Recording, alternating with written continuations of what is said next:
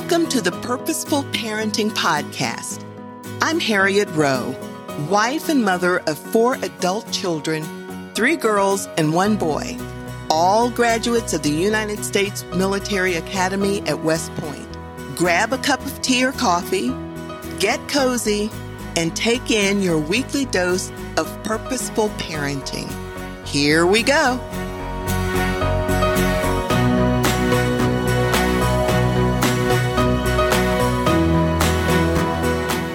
Welcome to another episode of Purposeful Parenting. If you're pregnant, or if you're thinking about getting pregnant, this is for you. Guiding an infant from 0 to 12 months is an important and rewarding journey for parents. Now, during this time, infants go through rapid physical, cognitive, and emotional changes. And if you've ever been around a child during the infant stage development, then you know how quickly they can change. Now, needless to say, you may have already experienced this. Anxious and sleepless nights during the infant developmental stages. But there are also numerous rewarding moments as your baby accomplishes the different developmental milestones. And also, needless to say, you, the parent, have been given an awesome, God-given responsibility to lead, to guide, to teach, and to comfort your child as he goes through this wonderful stage of development. Proverbs 22:6 says, "Train a child in the way he should go, and when he is old, he will not turn from it." Well, parents, this training starts now. The whistle has blown, 0 to 12 months.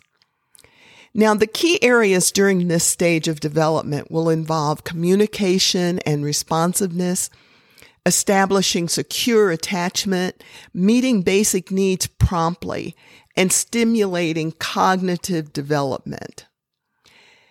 Guiding an infant, once again, 0 to 12 months, is rewarding. The first thing we're going to take a look at is creating a safe and stimulating environment. And I'm sure even before your baby has been born, you started looking at the things that you needed to do, the things you need to change in your home. You need to ensure that your home environment is safe and it's free from hazards. You baby-proof the house by securing the furniture, by covering electrical outlets, and keeping harmful substances out of the reach.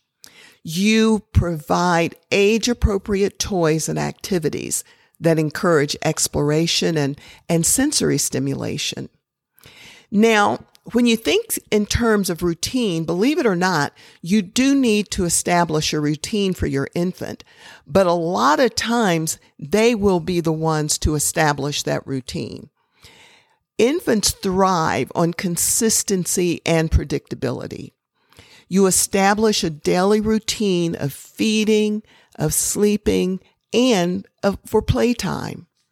Regular routines will help your infants to feel secure, and believe it or not, they start to know what to expect. And it helps them to develop a sense of trust in you, the parent. You also want to practice responsive caregiving. Infants, as you know, communicate primarily through crying, but they also have facial expressions and body language that will tell you what's going on. And as they grow and you grow with them, you will know what each one of those things mean. In fact, you will come to know exactly what the cry is all about. It's interesting how that happens, but it does. They will let you know, and you need to respond promptly and sensitively to their needs, whether it's hunger or discomfort or just the need to have that physical contact. Now, some people think that you can spoil an infant. I do not. I do not believe that you can hold a baby too much. I believe that is the time when babies need to bond with you, and they bond with you through cuddling, through snuggling. And once again, it fosters a sense of security. Then there's supporting the physical development. You will be encouraging physical development by providing ample opportunities on their tummy, because they need to strengthen various muscles. So they'll be on their tummy, they'll be on their side, and on their back as they're looking at maybe different things that you have put over their crib so it can support their vision. You engage in gentle exercises. Some mothers will take their babies through yoga, like just gentle stretches to help them enhance. And while you're doing this, once again, they're getting this physical contact from you. And all of this is helping with their coordination. And as they grow, you're going to provide that environment so that they can crawl around safely, and eventually they'll start to walk. Now, I want to point out something to you. A friend of mine told me, now I saw this on her son. His hand had a very bad scar on it, and I was wondering what had happened. And she told me, she said, Harriett, when he was little, her son now was about 9 years old, but the scar was still there on his hand. It did not interfere with the movement of his hand, but it was there. And she told me her son was crawling around and he hadn't started pulling up yet.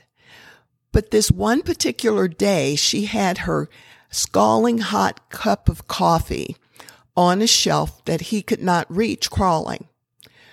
But this was the day that her son mastered the ability to pull up.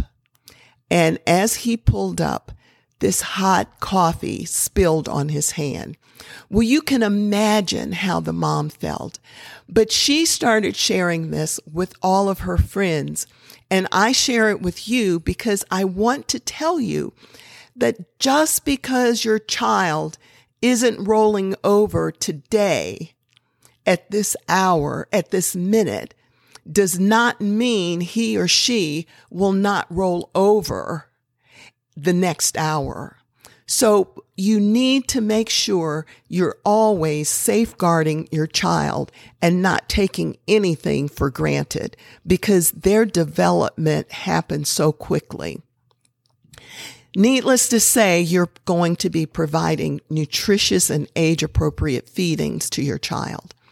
Now, whether you breastfeed or whether you formula feed, all of this is up to you. And I'm sure you'll use the guidance and experience of doctors and of your parents also. Then, you want to foster their language development. And you do this by talking to your infant using simple and clear language. Now, I never use baby language with our children, and I don't recommend that you do it. Now, if your baby is cooing and things like that, it's okay to repeat the sounds that they are making. But remember, your child is going to learn to speak by listening to you. So you want to speak using simple and clear language.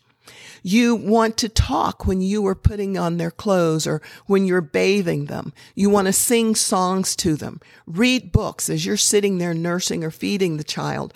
Reading books to them, telling them stories. Respond once again, like I said, to their babbling and their attempts at communicating. But always speak clear, simple language so that they can learn to speak correctly. This helps them to build their vocabulary and their language and comprehension and their early literacy. One of our granddaughters, Bryn, loved rhyming. She might have been, I guess, maybe 3 years old. And when we would be in the car or just sitting around, she would say a word and say, what rhymes with that? And if I would say a word, she would rhyme it. So all of those things help with building their vocabulary and helping them to talk. And you will find things that your baby loves to do in order to increase vocabulary. You want to encourage their cognitive development. Stimulate their cognitive growth by providing age-appropriate toys, by doing things that will enhance their senses, putting things over their crib so that they can look at it and have their eyes moving from place to place, playing peekaboo or stack boxes. So many things that kids love to do.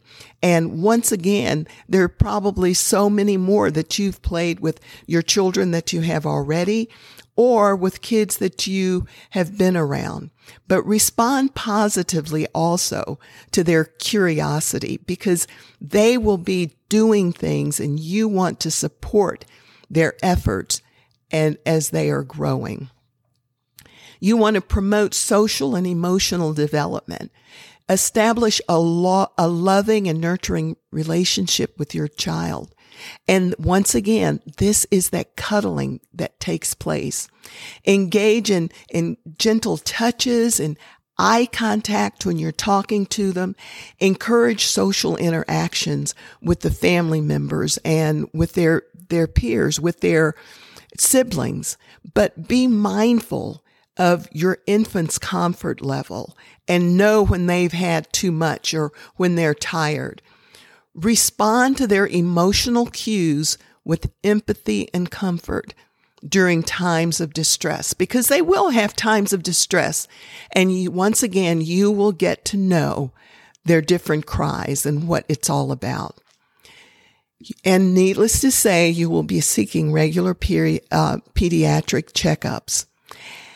And you want to make sure you understand your intuition about your child. If you feel that something isn't right, don't just sit on it. Make sure you check and see what might be going on. And last but certainly not least, you want to take care of yourself.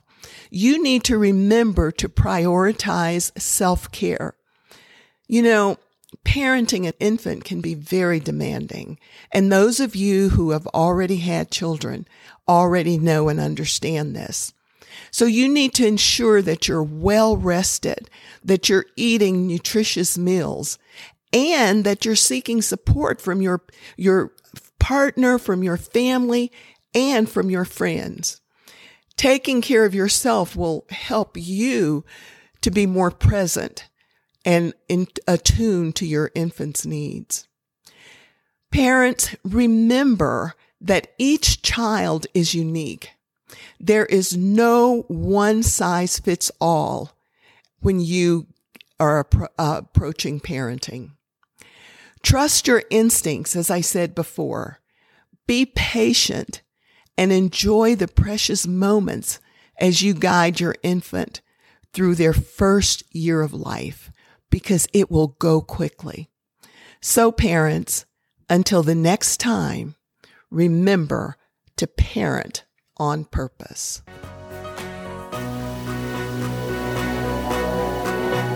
Thank you for listening to this week's episode of Purposeful Parenting.